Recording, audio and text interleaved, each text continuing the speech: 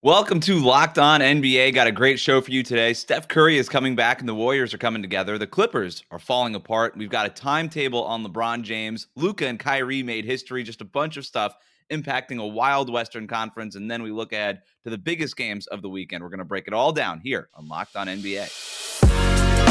You are Locked On NBA, your daily NBA podcast. Part of the Locked On Podcast Network, your team every day. All right, Locked On NBA Friday. I'm Wes Goldberg, joined by Adam Matas. We come to you every Friday here on the Locked On NBA feed, however you might be tuning in, YouTube, Odyssey, or your favorite podcast app. Thanks so much for making Locked On NBA your first listen every day. We're recording this right after Warriors-Clippers. Warriors beating the Clippers 115-91. Jordan Poole went off for 22 of his 34 points in the third quarter. They look great, the Warriors did. But the story coming out of tonight is that Steph Curry plans to come back. He's coming back Sunday when the Warriors play the Lakers. Meanwhile, the Lakers announced on Thursday afternoon that LeBron suffered a tendon injury in his right foot, and he's going to be reevaluated in 3 more weeks. So just a bunch of important injury news that's going to impact the playoff race in the West. We'll get to the LeBron stuff in a minute and a bunch of other things that happened on a wild Thursday night. But let's just start with the Warriors and Steph Curry. Curry's now missed 10 straight games with this Clippers game with this left leg injury. The Warriors have gone 5-5 without him, which is about as good as you could have hoped. They've won 4 in a row, including this Clippers win. They've got. I think they went 6-4. I'm looking at it. Yeah, I think it's 6-4. Well, did I misdo that? They got a win. They had 2 losses, a win, 2 losses, and now they're on a 4-game win streak. Okay, so they're 6-4, even better. One more game against the Pelicans Friday before Steph comes back on Sunday. They're looking good. They're stringing together wins. Jonathan Kuminga and Anthony Lamb are giving them good minutes. Klay Thompson's averaging 26, 27 points over the last 2 months. Andrew Wiggins still out with the family matter, but more reporting on that a little bit tonight, that he's expected back at some point, which I guess is an improvement based on this nothing that we've known about this over the last couple of weeks. But Adam, just wondering, as a Nuggets guy, how are you feeling about the Warriors maybe coming together this late in the season? I mean, look, it's not surprising. The thing about the Warriors is that they had all positive indicators that they were a good team when healthy. I mean, the number 1 5-man lineup in the NBA. I think the number 1 offense and one of the best defensive 5-man lineups to have a real sample size under them. So you knew that they had 5 guys that could play together, 6 when you put Jordan Poole off of the bench. So it was just a matter of time. The question now became, can they get healthy and together? And you're right. Steph coming back, this is enough runway. We always wondered, if he comes back too late, is there enough runway to get a rhythm? Absolutely, there's enough time left. 20 games remaining. There's enough time. And then the Andrew Wiggins situation, I think, is odd for sure, a little bit strange, and who knows when and if that one will resolve. But to me, I'm not at all surprised. And I look at the standings out west, and I just look at it and go, we keep counting on, oh my God, they might be this, they might be that. They honestly have a chance to climb as high as the 4 seed, maybe even a 3 seed. The West is so chaotic that any combination of 3 through 12, you tell me, I would believe. Yeah, I mean, you look at these standings and, Phoenix is probably going to pull ahead with the KD thing, but I don't know, Sacramento, how much are they going to pull away? Memphis, they've won 3 in a row, but the Warriors are as hot as anybody right now. And look, I don't even know how much the seeding matters for this team. I mean, they just have such a confidence. They do. I guess home court advantage is important for them. And we should recognize a lot of these wins without Steph came at home. This team still cannot win on the road. Right. It's crazy different. They're 25-7 at home. They're 7-23 on the road. They're the worst road team basically in the NBA of teams that actually win game or trying to win games. Right. And so I do wonder what happens with that. Jordan Poole tonight was a good Jordan Poole night. Again, that 22 points in the third quarter, 34 total against the Clippers. There's also some bad Jordan Poole nights. The team can't really rebound a whole lot. There's definitely some holes. They're not a perfect roster, but there are no perfect rosters. And if the Warriors have Steph Curry back and they're feeling good about themselves, we basically saw this last year, right? Just a bunch of injuries. Their starters not playing a bunch of minutes together, and then they just have this sort of confidence about themselves that when they come together, they're ready to just take off. And obviously Steph, he doesn't need that much time to get into a rhythm. He knows Klay. He knows Draymond. Clay's better now than he was last year during their championship run. That's true. He's fully back. Like it's two been 2 months. 40-point He's games, back. by the way. 2 40-point games in this last 10-game stretch. Like he's really looking good. And you mentioned like the rhythm about getting together. They don't need it. They don't need it because they have 10 years together. Like this group, right. You change out some of the other pieces. And by the way, some of the pieces aren't even changed when you think about like Gary Payton being back in the fold. And, so to me, this team, you wondered how they'd survive this 10-game stretch. They go 6-4. You wondered what the landscape of the NBA would look like when they got back to it. Turns out it looks more favorable than when they left, right. Just by virtue of the fact that we thought Dallas might pull away. They didn't. We thought the Clippers might pull away. They slid. The Warriors actually passed Dallas and the Clippers over this stretch here that we're talking about without Steph Curry.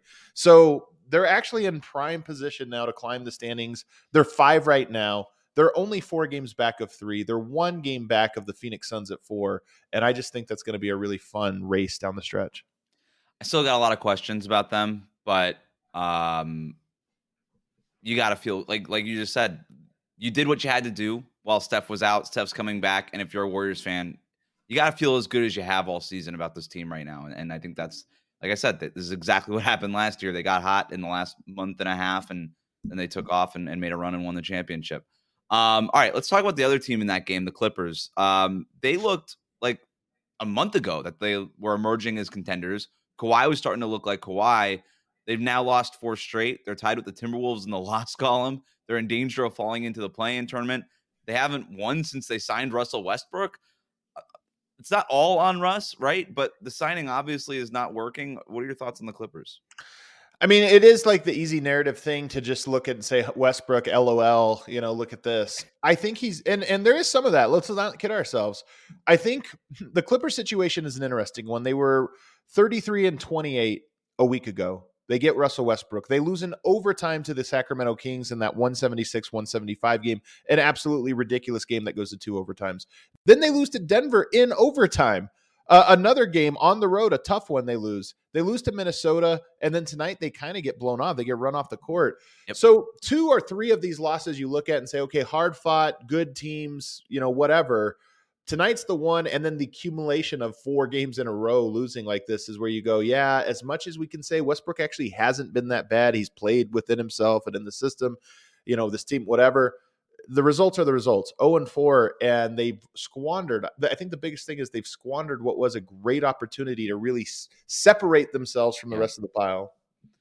They looked like contenders a month ago, but those are the kind of stretches that we've kind of gotten accustomed to. It's like, hey, they get healthy, they get some good feels, the shots are going in for a few games in a row, and like, oh, here comes the Clippers, and then they just stop doing that, and they either get hurt or they sign Russell Westbrook. Like, I don't know. I'm just not really sure what's going on. But I know that like the Brooklyn Nets were kind of called the best theoretical team in the league. And now that the Nets are not the Nets anymore, it's now the Clippers. Like, I'm just kind of sick of it. I'm at the point of wait and see. Like, I'm still not going to trust. If the Clippers went and won the championship this year, Adam, I'm not sure I would still trust the Clippers at that point to win the championship. Like, I have no trust in this team whatsoever. It just feels like they're built in an Excel spreadsheet. And I just feel like there's no real like leadership among the player ranks. Like Ty Lue, I think, is doing the best he can. But at the end of the day, you need like leaders in the player ranks. And that was kind of also the reasoning why they got Russell Westbrook, is because Kawhi and Paul George are a little bit more passive in that regard. I don't know that I want Westbrook being that guy, and so I don't know. It feels like there's no accountability. And you look at the team that they played that ran them off the floor in the Warriors, and they're not as without Steph, they're not as talented as the Clippers. They're just not.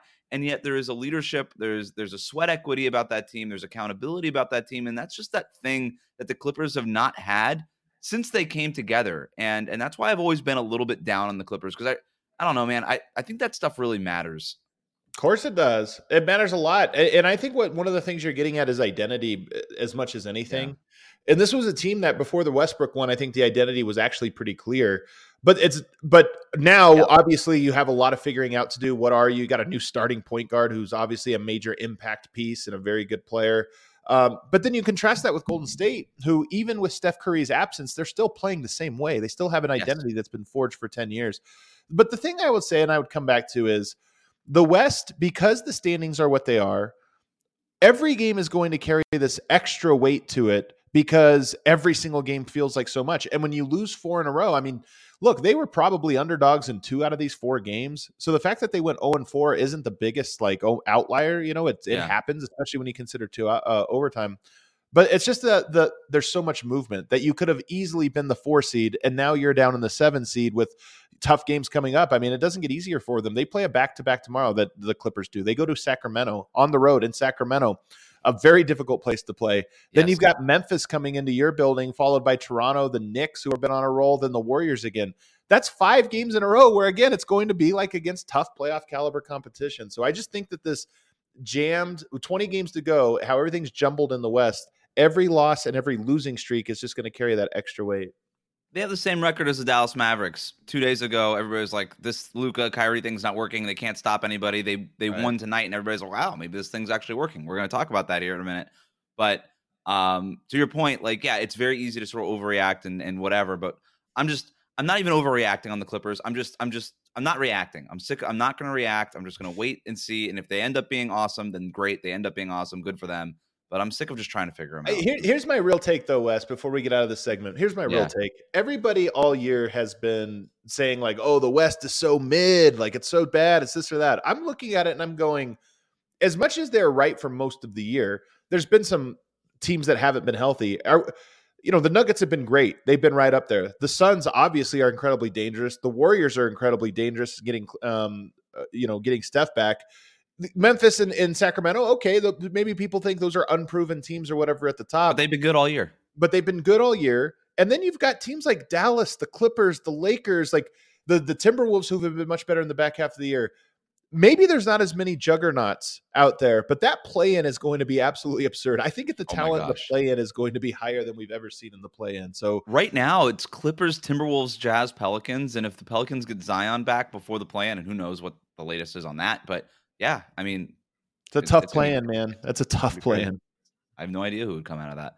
A lot of people are also putting a nail in the Lakers season, but there could still be a way for them to make that play-in tournament. We'll tell you why that is next. But first, Nissan's most electric player of the week is brought to you by the all-new, all-electric 2023 Nissan Ariya. And the player of the week, Adam, I'll give you one guess. Who's the player of the week? Nikola Jokic. You know what? He's always in the running, but it's got to be Damian Lillard. 71 points on Sunday. I'm including Sunday in this week. That's how calendars work. 25 points and 41 points in his next 2 games. He's averaging 47 points or something like that on the week. A very impressive win over the Houston Rockets. Very impressive. Well, he had to be in there at the end to get those 71 points. 53, 45, 97 shooting splits. Meanwhile, Portland is just 29 and 33, pretty much has no chance to make the playoffs, let alone the play-in tournament. Just Adam, who would be the ideal co-star next to Damian Lillard? You got to be an elite defender. I mean, you got to give him somebody that can just block a ton of shots. I mean, maybe Joel Embiid? Joel Embiid? Somebody stunningly powerful? Maybe somebody electric? Joel Embiid is stunningly powerful. Yeah. Joel Embiid can be considered electric. He's got an electric personality. Brilliantly fierce. Yeah. Are we even talking about Joel Embiid, or are we talking about the Nissan Ariya? I'm not even sure anymore. The 2023 Nissan Ariya packs pin you to your seat power and premium intelligence all in one EV. The all-new, all-electric 2023 Nissan Ariya. The EV for people who love to drive. Shop now at nissanusa.com.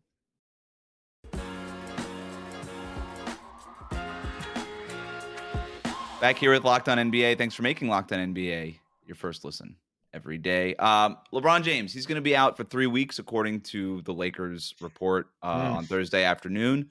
Looking ahead on the schedule, Adam, that's a minimum of 10 games. I'm going to really quick, you got Minnesota, Golden State, Memphis, Toronto, the Knicks, the Pelicans, the Rockets, the Mavericks, the Magic, and then the Phoenix Suns.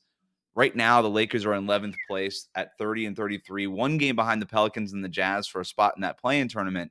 But that's not an easy schedule. You mentioned before, Minnesota's been playing well. Golden State, they're going to get Steph Curry back for that game.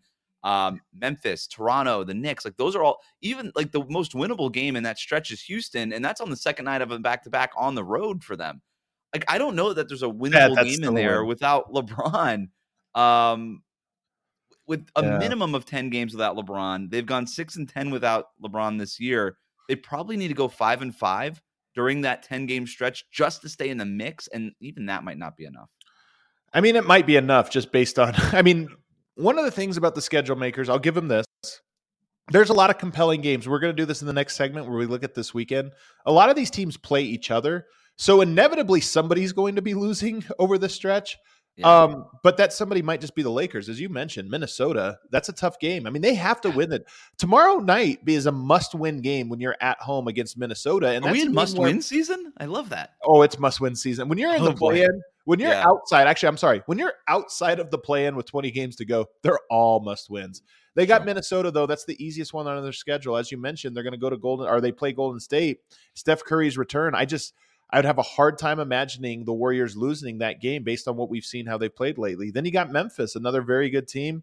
Toronto, Knicks. Yeah, that's a tough schedule, man. So I look at it and I go, this is where Anthony Davis really earns the big bucks. He's been great lately, by the way, defensive monster. And the Lakers have won 4 of their last 5, most of those obviously with LeBron. But I think you look at this and you go, this is where Anthony Davis has to come through for LeBron and the rest of the Lakers over the stretch. And we'll see if he's up for it.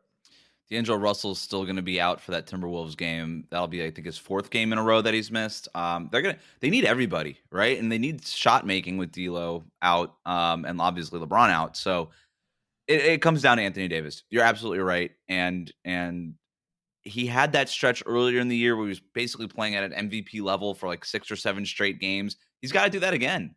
He's doing, like you said, defensively, he's been awesome. Offensively, I don't know that averaging 20 plus points is enough. It might have to be closer to 30, to really kind of sustain the Lakers while LeBron is out. And like I said, this is just like a minimum. Like 3 weeks is a minimum of 10. He's going to be reevaluated in 3 weeks. So he can miss more time after that.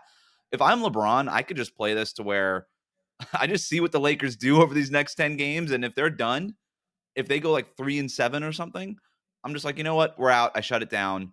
And if the Lakers are able to kind of hang in there at 5-5, maybe even like a 6-4 somehow, if AD really goes off, then if I'm LeBron, I get to come back and be the hero and maybe help this team go on a little streak here and force their way into the play-in tournament. But I think these next 10 games is basically going to determine how much longer LeBron stays out and basically the Lakers' entire season. It comes down to this stretch. Right here. It does, just to stay into it. But by the way, they get a little bit of a reprieve in the middle where they'll play Chicago a couple times. They got Houston again. Yeah, but after they end the season with the Clippers, the Suns, the Jazz. Like, it just doesn't get easier. This is a big stretch. LeBron is actually going to be missing the toughest part of this schedule, and we'll see what the Lakers do.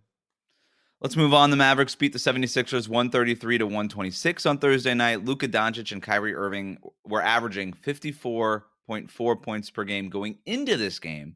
And then in this game, they combined to score 82 points against the Sixers, 42 for Luka, 40 for Kyrie, the first Mavericks teammates ever to score 40 in the same game.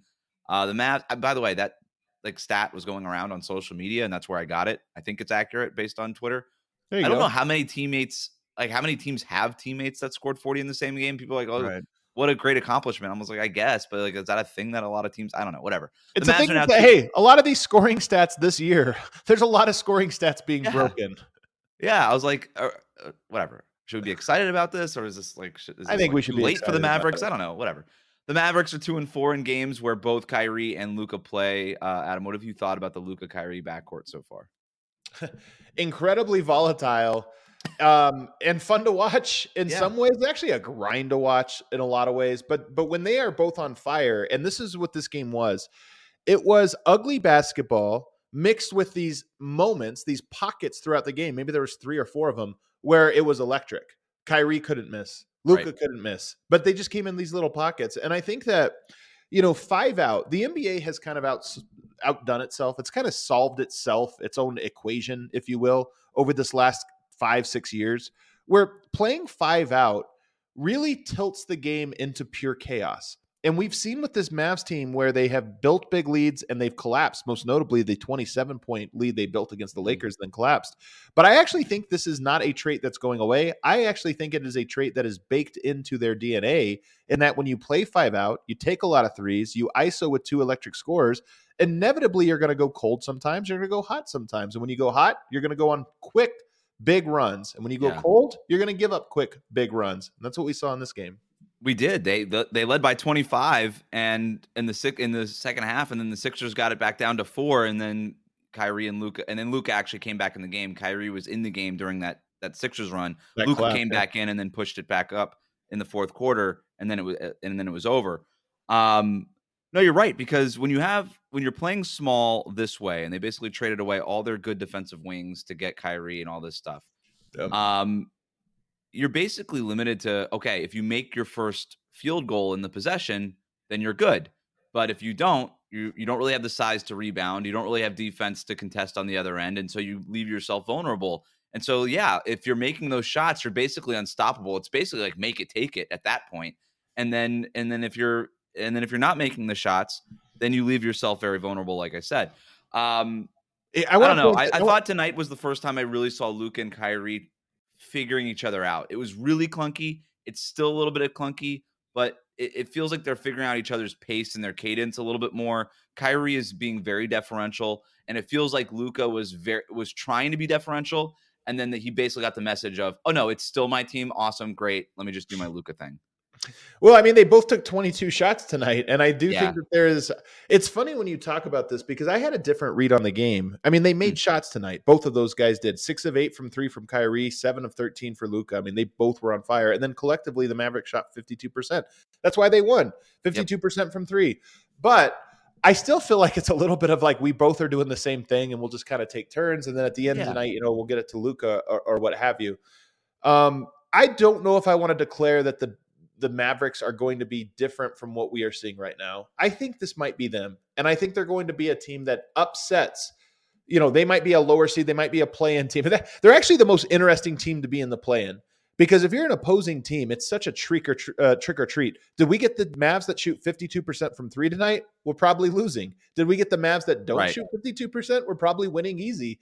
And you're almost just rolling the dice. And all they did in this trade was sort of increase the variance chance that they're going to shoot 50+%. I'll be clear. I don't think that they figure it out. I think they're just going to look like this. Like, there were moments, there was this, I think it was in the second quarter.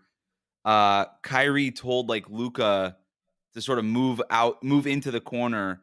And then Kyrie was telling Luka to move into the corner, and then Luka was kind of taking his time, and then Kyrie tried to fill the corner. And then at that point, Luka was like, okay, now I'm going to the corner. And then they both kind of almost ran into each other. And then like Luka ended up taking a bad shot or something. But so there's still like that weird clunkiness. But when I say like they're starting to figure it out, I didn't really see that clunkiness later in the game. So I just think that Luka plays such a slow pace, and Kyrie wants to play so fast that they're going to have to meet in the middle. But at the end of the day, it is just going to be your turn, my turn, unless they start screening for each other, which every Mavericks fan is still waiting on. So we'll see. One interesting stat, though, here I want to just point out, because I'm talking about this 5 out. Joel Embiid's a pretty good defender, wouldn't you say? One of the better big men defenders. Sure. He had a 150 defensive rating tonight. 143 defensive rating tonight, and I don't think it was an anomaly. As good as he is, he's like every other center whenever you can put 5 out, especially with 5 out players like Luka and Kyrie. And with the return of Maxi Kleber, this is what you get. You get a team that can space 5, and you say, oh, you're going to stand in the basket, we'll shoot threes. Oh, you want to come out this time and guard on the perimeter. Too slow for Kyrie Irving. We'll get to the basket every time. And then you have specialists like PJ Tucker, who they brought in to unlock some of this more versatile type lineups. He had a 170 defensive rating tonight, absolutely played off of the floor. And I say this not out of like an insult to Philly. I say it that I don't think people quite realize what is happening with the NBA and how it's sort of been gamed. I just feel like it's sort of been gamed, not in a way that assures you success, but that creates that high variance that a bad team or an average team can become elite on a night-to-night basis. It's what James Harden and the Rockets did, right? Like that was the whole idea. And now they're doing it in Dallas. Joel Embiid had 35 points tonight. Yeah. He got a lot of those points sort of late in that game. Wait a second. he should have dominated this game. Oh, And okay. I know that it looks like he dominated the game based on the box score. Watch that game. Joel Embiid did not dominate this game, not in the least. The game was over by the time he was getting most of his points. Basically the Mavs had already gone up by 25 points, and then Embiid kind of helped them get back in it. But it was also mostly Tyrese Maxey. A weird Embiid game is what I'm getting at. Like, if you're trying to put your MVP case together, this is not going on the resume, right? Like, you're not. I thought you were going to say he was stat padding, which is apparently the word of the week. The word of the week over at ESPN. Maybe he was stat padding. It was a little stat patty there, Joel Embiid. All right, we got another great weekend of hoops coming up next. We're going to power rank the biggest games and which games matter the most to the play-in race and the playoff race. That's coming up next. But first, today's episode is brought to you by Built Bar. Looking for a delicious treat but don't want all of the fat and calories? Then you have to try Built Bar. We just got through the holidays, and I know my goal is to eat a little bit healthier this year. And if you're like me and you want to eat healthier but don't want to compromise taste, then, man, I've got just the thing for you. You've got to try Built. With Built, healthy is actually tasty. Seriously, they're so delicious that you won't think that they're good for you, but they are, and they're perfect for your New Year's resolution. What makes Built Bars so good? Well, for starters, they're covered in 100% real chocolate, and they come in unbelievable flavors like churro, peanut butter brownie, and coconut almond. I'm not sure how Built does it, but these bars taste like a candy bar while maintaining amazing macros. And what's even better is that they're healthy. Only 130 calories, 4 grams of sugar with a whopping 17 grams of protein. And now you don't need to wait around to get a box. For years, we've been telling you to go to Built.com and order your Built Bars online. But now you can get them at your local Walmart or Sam's Club. That's right. Head to your nearest Walmart today. Walk to the pharmacy section and grab yourself a box of Built Bars. You can pick up a 4-bar box of cookies and cream, double chocolate, or coconut puffs. And if you're close to a Sam's Club, run in and grab a 13-bar box with our hit flavors, brownie batter, and churro. You can thank me later.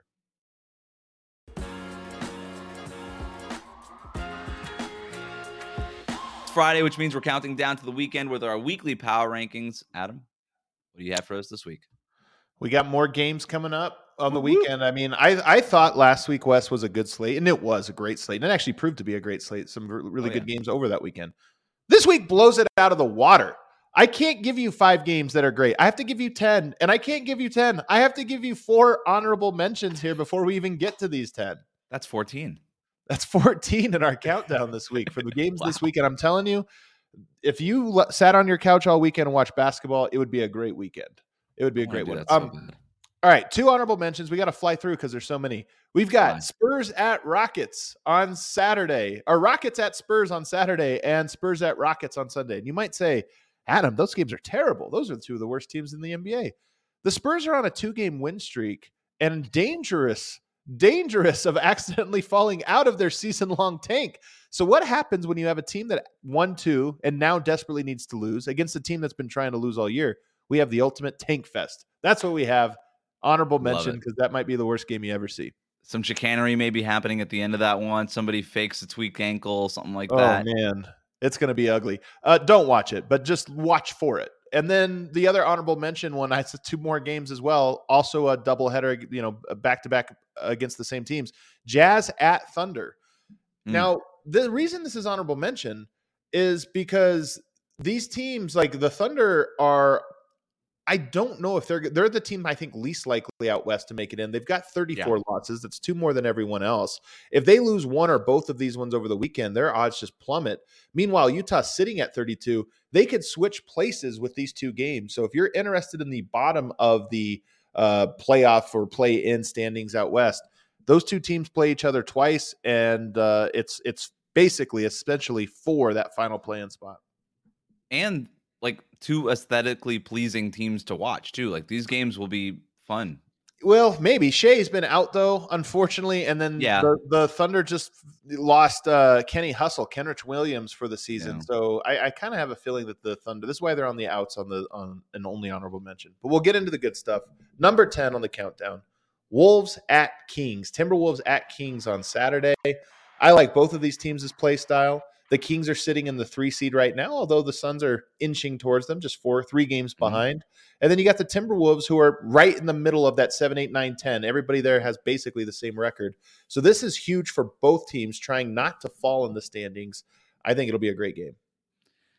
I'll watch any Sacramento Kings game at this point, and I'll also watch any game that Anthony Edwards is playing. So There you go. you've got Anthony Edwards versus De'Aaron Fox. You've got Rudy Gobert versus Sabonis. Like some really good matchups in this one too. Number 9, I've got Pelicans at Warriors on Friday. This will be the last game before Steph Curry comes back. Now, typically this one wouldn't be that great, as the Pelicans have not looked very good for a while. They're without Zion. Ingram, since coming back, the team has actually been more shaky. But this is the second night of a back-to-back for the Warriors. So it's kind of like, I think, but it carries implications. The Pelicans right now hanging by a thread in the play-in. The Warriors hanging by a thread in the regular playoffs, not the play-in. So both teams need the win. Yeah, I mean, if the Pelicans win this game, then they're one game behind the Warriors in the loss column. I mean, this is just the definition of what we were talking about earlier, right? Like, things are so compact that the Pelicans a week from now could be in 5th place, and the Warriors could be in 10th place if things go south for them. Like, it's that close. Number 8, Grizzlies at Clippers. And boy, do I love this. Is where the games get incredible. Wait, just listen. If this is number 8 on our countdown, the Grizzlies play in Denver tomorrow. If they lose, they're only going to be one loss up from Sacramento for the 3 seed. So they're fighting for a spot. But boy, does any team in the NBA need a win like the Clippers do right now. Maybe the Lakers, but the Clippers, 4 straight losses. They need that one. That's Which day is this? This is on. Oh yeah, that's a great question. I think I know where you're going. Oh no, this is a Sunday. Oof. We got a Saturday night in LA. We got the Grizzlies taking a Saturday night in Los Angeles. No, surely the Grizzlies are mature and will handle that situation just fine. They won't. Ugh. They won't. Clippers need that one, man. I expect them to win. Number 6. Am I at number 6? Did I do this countdown wrong? Nope. Number 7. Knicks at Heat on Friday. You can talk about this one. Yeah, I mean, the Heat need a win badly too. They've lost 5 of their last 6, and the last time they played the Knicks, they lost in Madison Square Garden. They're probably not gonna catch the Knicks, who are at the 5 seed right now. But if they win this game, they're at least still sort of mathematically in that race. But right now, like, the biggest priority for Miami is not being in the play-in tournament. Right. They're 2 losses in the loss column behind the Brooklyn Nets. Right. The Nets right now the 6th seed. If you expect, the Nets have also lost 4 straight and still have maintained that margin. So if the Nets keep tumbling and the Heat can get some of these wins put together, this is a really important 6-game homestand that they're in the middle of. They lost the first game of that homestand against the Sixers on Wednesday night. So this next one is huge. We talked about must-wins earlier. I'm not sure that this is a must-win for the Heat, but it's as close as they've had all year. Meanwhile, the Knicks have the second longest win streak in the NBA with 7 wins, and they are actually as close right now to getting the 4 seed and having home court in the first round as they are to falling spot. So they're on the rise right here. Pat Riley's revenge. Which is why they have it, right? And that's why they are also number 6 on the countdown. Knicks at Celtics on Sunday. Woohoo! You're going a rematch. The Knicks are they peaking at the right time, Wes? Is this like we haven't been talking about them as one of the teams? If you go this weekend and you get a win against Miami and then you get a win against Boston, I think they enter the conversation, a late entry into the conversation for the teams out east. Do we start getting like Jalen Brunson? He should be in the MVP conversation kind of segments on ESPN. No. If they would beat the Heat and the Celtics, I guarantee you, Adam, we're gonna hear that next week. I guarantee it. That would be a little bit wild. All right, now the top 5, unbelievable top 5 we have here tomorrow night on ESPN. Memphis at Denver. Denver smacked Memphis in Denver a month ago. Memphis smacked Denver a week ago in Memphis. These two teams are obviously fighting for supremacy on the West, number 1 seed. Both teams have a lot to play for, and it's a little bit of a revenge game for both teams. So I think this will be a very, very hard-fought game between both teams. Should be a great one. What do you think about this matchup, just in general? Like, are the Grizzlies a bad matchup for the Nuggets? Are you not worried about that as a matchup for the Nuggets? Like, where do you fall I kind of like the matchup, to be honest, for Denver. Yeah. They don't have, especially with Steven Adams out, they don't have anybody to guard Jokic. When Denver's at home, they've had the best home record in the NBA. So I kind of like this matchup, but the Grizzlies did get the better of them by a lot in this last week. So we'll kind of see how Denver approaches this one. By the way, if Denver wins this game, they'll go up 4, I believe, in the standings. Is it 4 or 5. Oh, no, be there'll be 6 games. They'll go up 6 games. It'll be 5 in right. the loss column, but 6 overall in the Grizzlies, effectively locking up the 1 seed. So for Denver, A lot they of could really put themselves in position to coast through the finish line should they choose to do that with a win Friday. So it'll be a hard-fought one. Number 4, oh man, these games are so good. Wolves at Lakers on Friday. Wolves at Lakers. Talk about implications. The Lakers lose. Lakers win this one, and they tie Minnesota in the loss column, which means now they can control their own fate as they go towards the finish line. Boom. If Minnesota wins this one, they put a 2-game cushion on the Lakers, and their odds skyrocket of going to the playoffs. This is an early must-win for both teams. It's going to be a great one. Also, Malik Beasley, Jared Vanderbilt, their former team. Storylines all over the place. Role players returning. Yeah, it's a must-win for the Lakers, and that's always must-watch TV. Gobert versus Anthony Davis, if you're into that kind of thing. I am. Sure. I think it'll be interesting. Mm-hmm. Number 3. I can't believe this is only number 3 on my list, but it is. Warriors at Lakers. Wow. Warriors at Lakers on Sunday. The return of Steph Curry. Lakers in must-win mode. And then obviously anytime Steph Curry's playing, it's must-see TV. But when he's been out for as long as he has, 10 games, you miss him. So his return will be great. And it'll be another one of those games that's just a must-win. I'm surprised this is at number 3. It's because we have some bangers at numbers 1 and 2. Number 2, on Sunday, Suns at Mavs. Wow. Suns at Mavs is one of my favorite rivalries. I mean, that one carries some weight. But in this game, the talent, Kevin Durant, Kyrie Irving, Devin Booker, Luka Doncic, Chris Stop Paul, at Kevin Durant and Kyrie Irving. That's all I needed to know. As soon as that trade went down when KD got to Phoenix, and obviously you already knew Kyrie was in Dallas, the first thing I did was look at the Suns' schedule and said, when are they going to play the Mavericks? And I tweeted it out, and I was like, boom, it's happening. And it's happening this weekend. This is my number 1 game of the weekend. No question. There was a moment after tonight's game where Kyrie and James Harden. But did you know that they played together? That Kyrie and James Harden were teammates? It didn't last long, so if you don't remember it, if you don't remember it, that's fine. It took me until the third quarter to remember that they played together on the Brooklyn Nets. I was like, oh, right. And then after the game, there was like a nice little moment between James Harden and Kyrie Irving kind of hugging and talking a little bit. I'm very interested to see what that moment is and what it looks like and if it even exists at the end of this Phoenix-Dallas game. I mean, I think it definitely will. I think it definitely will. Katie spoken glowingly about Kyrie Irving, but that game will just carry. Yeah. And then also, we didn't even just talk about the implications once again. I mean, Phoenix and Dallas, that might actually be they might have the same record going into it or be separated by 1 game. So that could be another one of those ones that flips the standings there. So it'll have those implications on top of all the narrative ones. But the number 1 game of the weekend takes place on Saturday. 76ers at Bucks.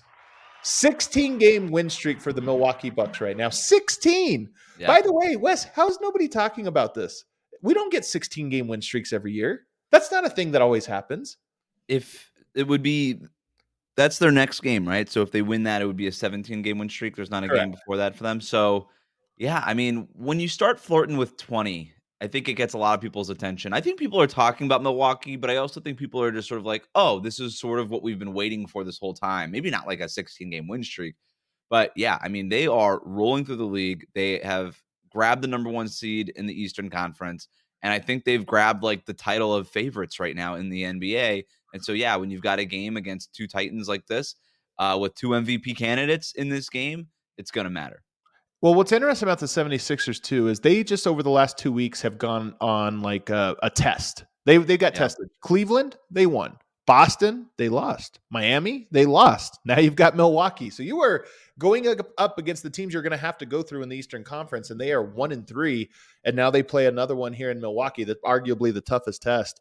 I think it's a huge one. They desperately need a win. They were within striking distance of that number 1 seed not long ago. Now they're 5 games back. That dream is over. But this is one of those ones that if I'm the 76ers, I just need some prove-it games between now and the end of the season to have some confidence. I didn't love the Sixers in this game. I really haven't liked what I've seen over the last week. They were they're like 4 of their last 5 they've lost, and right. they lost. They only won that weird one against Miami when they had no Joel Embiid. It was just a a weird, funky game that I don't think anybody felt great about coming out of it. But I want to make one prediction before we get out of here. I already told you the Jalen Brunson prediction. We're going to get, if they go 2-0 in this weekend, we are going to get, maybe Jalen Brunson should be in the MVP conversation. We're not going to get that. We should not get it. I'm telling you, somebody's going to say it. If the Bucks win 17 in a row, I love this. It's going to be a big. Has Giannis actually been the MVP all along? I'm telling you. We joked about the stat padding thing. That was such an annoying, tiresome, overdone conversation that I think it actually, even though it was dumb, I think it hurt Jokic's case because nobody's going to want to even talk about it anymore. It's like, all right, let's just not talk about Jokic anymore because it's exhausting. And if Giannis beats the Sixers, then all right, there goes Embiid's case. And here comes Giannis and I guess Jalen Brunson just in the MVP conversation. Both of these things will happen next week. And I'm predicting it now, and I want to revisit this next Friday. I love it. I will say this game's on ABC, by the way, this matchup. Big time. Yep. Embiid, I think, with a loss, and especially with a bad performance and a loss, and by the way, Milwaukee's tough. He's had some struggles against Milwaukee in the past. I think he eliminates himself from MVP the conversation. Yeah. I know it's early. You can always, there's still, maybe I won't say eliminate, but I would say his odds plummet. Meanwhile, if Giannis has a great game on ABC, I think the conversation will take a hard shift in his direction as we'll say, oh, wow, are they the number one team in the NBA? Oh, wow, is he averaging 30-plus points? Oh, wow, did he just outplay Joel Embiid? And oh, wow, are they on a 17-game win streak and counting? I think we'll see a hard shift in the MVP conversation in his favor as we come through the home stretch. What a fun week of hoops. So much to look forward to, so much to talk about. Thanks so much for making Locked On NBA your first listen today. Now make your second listen Game to Game NBA. Every moment, every top performance, every result. Locked On Game to Game covers every game from across the NBA with local analysis that only Locked On can deliver. Follow Game to Game on the Locked On NBA feed, available on the Odyssey app, YouTube, and wherever you get your podcasts. Adam, have a great weekend watching hoops, buddy.